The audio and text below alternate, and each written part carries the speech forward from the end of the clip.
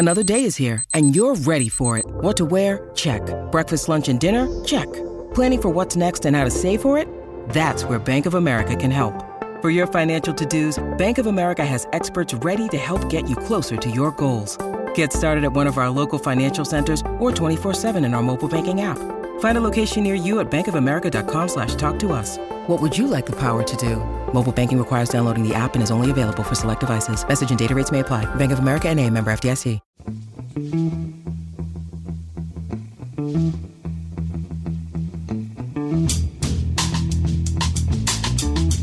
Hello and welcome to the Price of Football podcast with me, Kevin Day, and football's effing Rayman, Kieran Maguire, sitting over. How are you, Kieran? I'm very good, thank you, Kevin. Good. I like the fact that you're happy with being described as football's effing financial Rayman, but it brings a smile to your face, isn't it? Well, compared to what some of my students call me, it's point. actually an improvement. Yeah. It is essentially what you are, though, because you are the leading.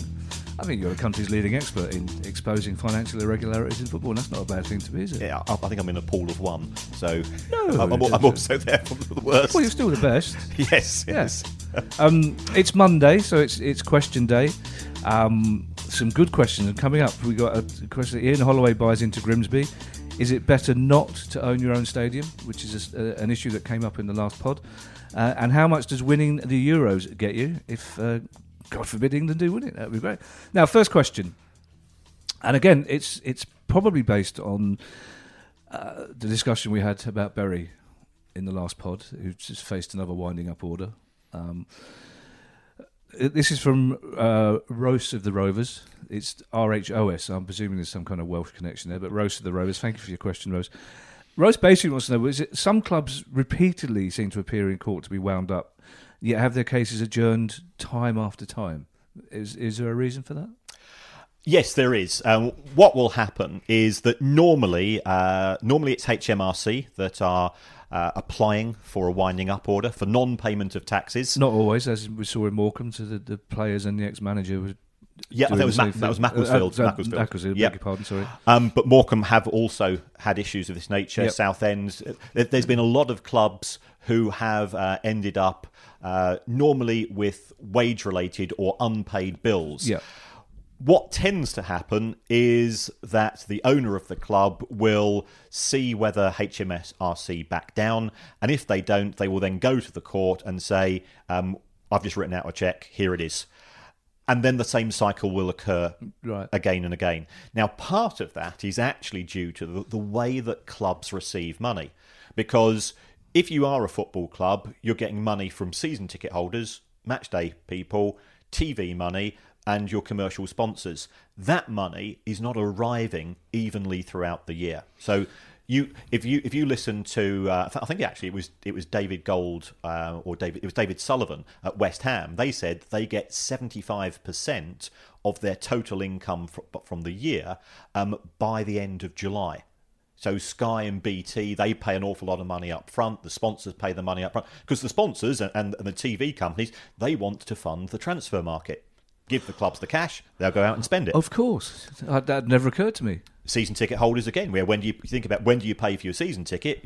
Yeah, I got my reminder this week. Right. So I've got to pay by the 15th of March if I want a season ticket. So clubs are getting their money early, and that means if they've got bills, especially tax bills, which you have to pay your tax on a monthly basis for HMRC, for your PAYE and NRC, then if that comes in November or January, the only money you've got coming in is match day tickets, which can be relatively small income. So if you don't pay that and you kick it along the road for a couple of months, you end up in court, but by then you've got some money from the January transfer window, or you've got another instalment from Sky or something like that, and you use that to pay your bills. So you're telling me that on a much higher level, these clubs are having the same sort of problems I have, basically? Because being freelance, money comes in at different times.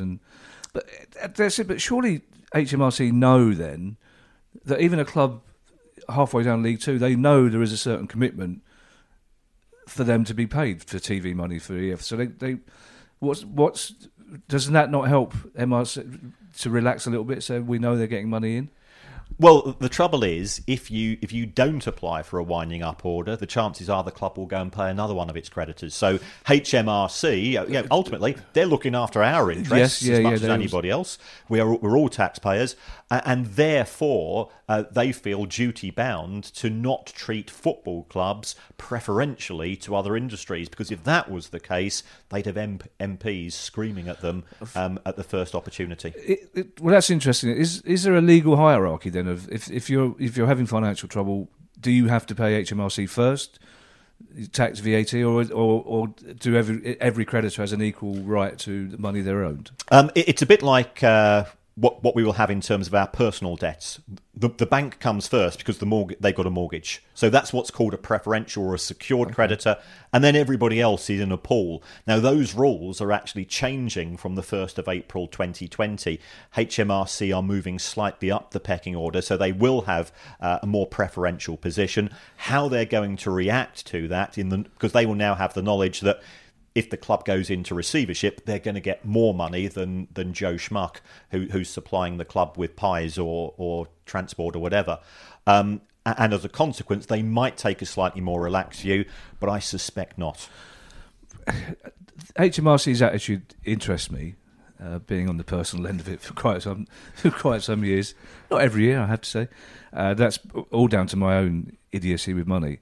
But I hear what you're saying about them being reluctant to treat football clubs like any other business, but also surely there must be a reluctance amongst HMRC to see a club wound up. Surely they must be aware that it is a slightly different circumstance and that there's no real mileage for them to be the reason that a club disappears.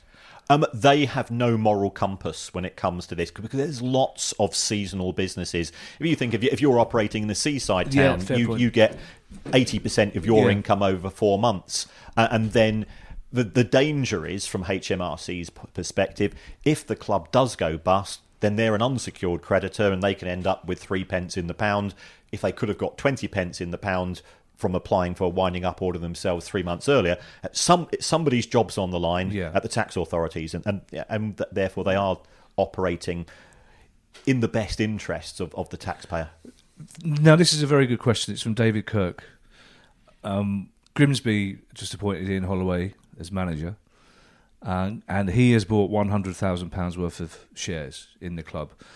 Now, David raises a very interesting question. Does that change the dynamic or blur the relationship between the chairman and the manager? I think it's a very magnanimous gesture by Ian Holloway. I'm a huge fan of his. I think, given what he does in his personal circumstances, I've got nothing but admiration for the guy. I think this is him, to a certain extent, saying, I've been out of football for a while. Thanks for showing an investment in me. I'm going to repay that. Grimsby in total have 2.3 million shares. So if he's bought 100,000 shares, he becomes a very minority shareholder. Oh, no, so I said £100,000 worth of shares, so that might be different to 100,000 shares. He's bought 100,000 shares. I think he's bought £1 shares. Yeah. Oh, okay, so we might both be right. Well, is there any chance that this would have been part of his deal, that when they approached him to be manager, he would say, yes, fine, but I'd quite like some of it to be in shares? Or do you think this is a separate investment on his part? Well, remember, he's buying into the club. Yeah. So, a manager wouldn't normally do that. A normal relationship is that you're an employee. I think what perhaps he's sold to the club is that I want to have more than just a standard relationship. And as a shareholder, I potentially can share in the benefits of the club should it ever make money. Now, I don't know whether you're aware, but Grimsby are trying to move their stadium. So they're trying to move away from Blundell Park to somewhere out of town. Blundell Park could therefore be sold. It is actually quite central in Grimsby.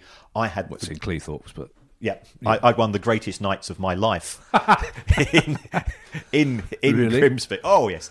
It was. Well, I've heard about several of the great nights in your life, so if Grimsby tops them, I'm going to have to... Let's crack on with the rest of the pod, and you can tell me in private. But in terms of that, no, that's fine if Grimsby do well. But David Kerr, I think, is implying, no, what happens if Grimsby struggle under Ian Holloway? How do they sack him? Well, they sack him because ultimately he's an employee and the decision is made by the board of directors. Right. So therefore that particular relationship won't be impacted. I think from his point of view, he's unlikely to get his money back unless Grimsby are spectacularly successful. So I think it's a good gesture of his. to put money into the football club. He's unlikely to get it back because if he leaves, who's going to buy the shares off him? Given that the other director or the directors and the club owner, they don't need to buy those shares. They can simply say to Ian, sorry, mate, they're yours for life. You can stick the certificate up on your toilet wall. And he hasn't got enough shares to influence club policy on anything then? Not with 100,000, no. It puts him at a low singles percentage. So it appears to be, I want to show that I'm more invested in this club than a normal manager. Which is good, because it will buy him time with fans as well. I mean, fans will like that as a gesture, I presume, wouldn't they? This guy sees a future in us, so we'll get behind him. So it might even buy him 6 extra months. The directors might think, we can't get rid of this guy, he's popular. Yeah, I think it could. I mean, you normally make an investment on a long-term basis, so I think he sees this as an opportunity to commit himself, and he'll be looking for some form of commitment coming back the other way. Well, I think that's a story we'll come back to, is my instinct. But you'll like this next question because it's a proper accounting question. This is from Jonathan Torr. I'll be back when you've finished answering it. Jonathan Torr is a Huddersfield fan. Now, Jonathan says at the start of the season, the owners of Huddersfield told the fans that when you sell a player, you're required to pay tax to HMRC, as we've been discussing, on the sale. And now, Jonathan, is that not odd? Because surely you pay tax on profits rather than on one individual deal, didn't you? Yeah. So what we need to do is to separate it out. Any profit they make, they will pay tax on when they do their annual tax return. We've just done our annual tax returns 31st of January, and you had to go and pay. Have we? Yeah. Yeah. Well, yeah. Okay. I'll just make a note of that. And so therefore, you've paid money across to HMRC. It's exactly the same for a football club. What's different is that when you sell a player's registration, there is VAT on that, and you pay VAT on a quarterly basis.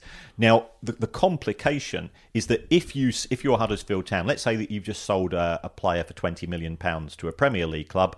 The Premier League club say, right, £20 million, 20% of that is VAT, so 20 of that's £4 million.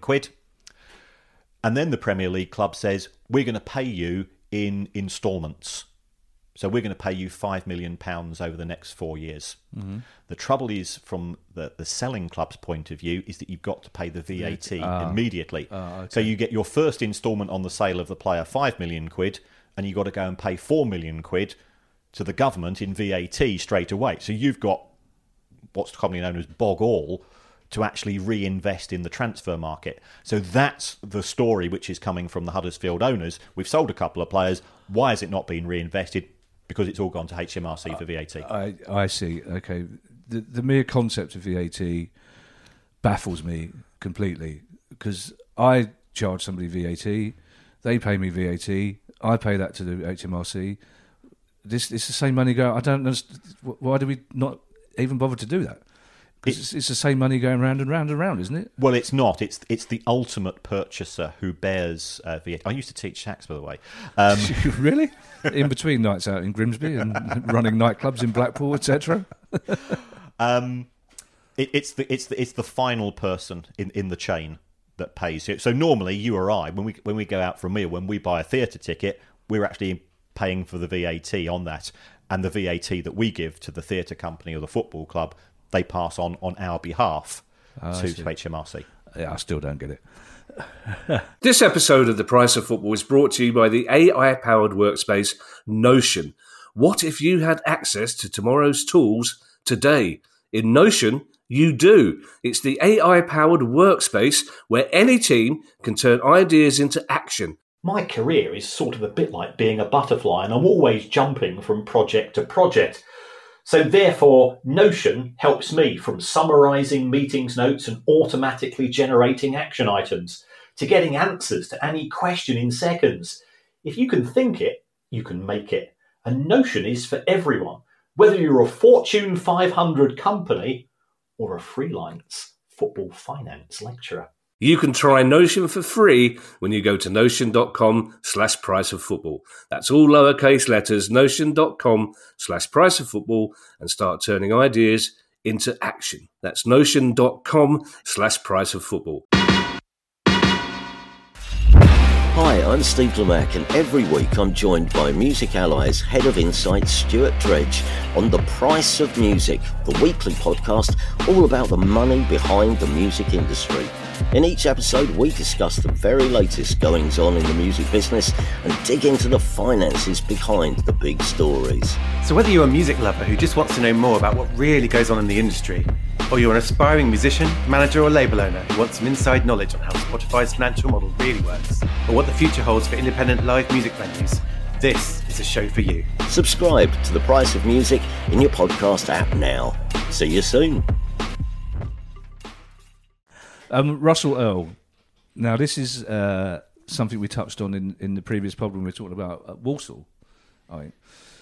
Russell's question is, in the longer term, is it better for a club to own its stadium or to pay rent to the council? Now, he's a concerned Oldham fan. Oldham are in a similar situation to Walsall. He says that might explain why the owner is running it in the way he is, which some Oldham fans would call into the ground, basically.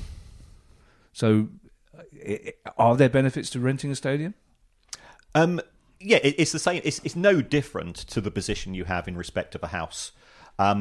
If the rent is cheap, then you're better off as a tenant. If the rent is expensive, I think what you've got to say is, well, what benefits are you getting from paying that high degree of rent? So I think a classic case would be those clubs which rent their stadium, but they're not allowed to use it for any other purpose. So if we take a look at Coventry City at the Rico, they were the tenants of Wasps. So it meant that Coventry paid a rental for 25 matches a year, and they couldn't use the stadium for any other purpose because Wasps said, we're taking all the hospitality money, we're doing all the commercial developments as far as the stadium is concerned, we're even taking all the money on match days from the sale of pints and pies and so on. So you've got to look at the small print, sadly, to see whether you're better or worse off. And that won't be better for Coventry at St Andrews now either, will it? Presumably? Oh no, the people that own St Andrews, Birmingham City's Hong Kong-owned holding company, they were in such a strong position when negotiating that deal that they will have had Coventry City over a barrel. It's depressing, isn't it? That really is depressing. But in that case, let's end with a more upbeat question from Daddy Daycare. We all have to look after our own kids from time to time. Let's not brag about it, Daddy Daycare. Daddy's going to assume that England win the Euros. I like that. That's the sort of optimism we need.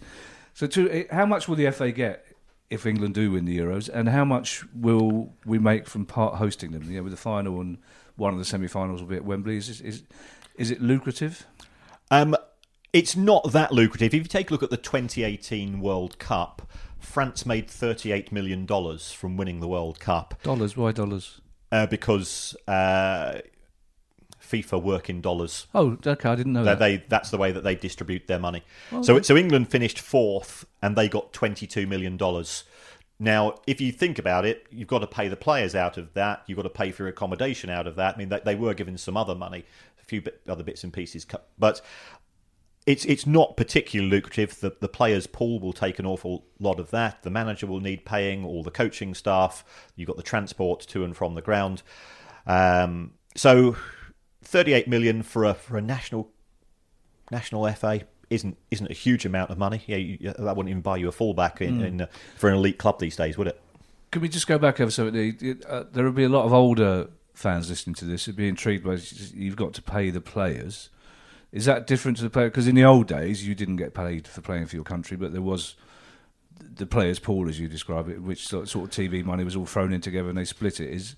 So players are actually paid now to play for England? They are paid to play for England, though I think you've got to give the players credit, and somebody probably can confirm this, is actually what the players tend to do is that they put that money into some of the players' charities and that gets distributed. Okay, good. But in terms of does the FA make a huge amount of money out of it, they will make the money not from FIFA itself, I don't think, significantly, but they will make the money from all of their sponsors and partners. because there will be bonuses for how you progress through the competition. Okay, now what about making money from actually hosting it? Like I say, the final is going to be at Wembley. One of the semi-finals is at Wembley. it's a strange tournament this year because the group stages are all over the place. But if it's say England was hosting the whole tournament, as in '96, how much money would the FA get for hosting the tournament? You pitch in to pay a hosting fee. Oh, okay. So that's what the FA have done with regards to Euro 2020. And then you get a share of the gate receipts. Now having bought tickets myself, so I'm going to see England play the Czech Republic. The price of tickets is 150 quid for a ticket. This is for group games. Yeah. It's similar. I'm going to Dublin to see a game there as well. Yeah, but you'll be in top class full bifters lounges, I imagine, wouldn't you? No, that's just for tickets alongside the halfway line. No. Yeah. 150 quid? It was something extortionate. For a group game? For a group game. I think the eyebrows are getting the work out. I know. I think the tickets behind the goals are cheaper, which they traditionally are at matches. But still, they're going to be 100 quid though. If you're paying 150 quid, they are pretty pricey. I think perhaps we'll another pod will actually go through. I'd like to do that. How much it's going to cost a fan? Because I know I'm not plugging the book here. But I researched for the book how much it cost somebody to watch England win the 1966 World Cup, and I think you could do it for something like £2.65 to see every game that England played all the way through. And now, even taking into account inflation, I think that works out as 65 quid today. And well, you know how much it costs. Yes, absolutely. And we should do that. We'll add that to the list of specials in international football. We'll add that to speaking of which, Scotland, it is happening. We're in negotiations with the head of the SPL, so that's definitely happening in Scotland. That's incredible. So I assume, like many people do, that the UEFA would have looked at the size of the various countries involved and divvied out the games accordingly. But essentially, those who bid the most. So if the Slovakian FA had bid more than the English FA, we'd be playing games. I think there's some matches in Azerbaijan. Yes, that's not a particularly lucrative place, but you think that the EuroLeague final last year that took place there. So it's how much money you bid, and it's the same in cricket actually for Test matches. It just shows how hopeless and naive I am, because I genuinely thought that was UEFA's way of saying that these countries they're part of UEFA as well. We need to play some games there, but no, it's money. No, that's why both semi-finals and the final are taking place at Wembley, because the English FA bid the most. So we're 14 pods in. I still haven't got a hang of football finances. This is why we're doing it. I'm genuinely astonished about that. Thank you for all your questions again this week. We couldn't do our Monday special about questions without the questions. Price of Football is adapted production. As ever, if you want to leave us a review, do so where you listen to the podcast, and that will help the algorithms. And we'll have an algorithm special coming up as well. Kieran, thank you. See you next time. Thank you very much, Kevin. The Price of Football.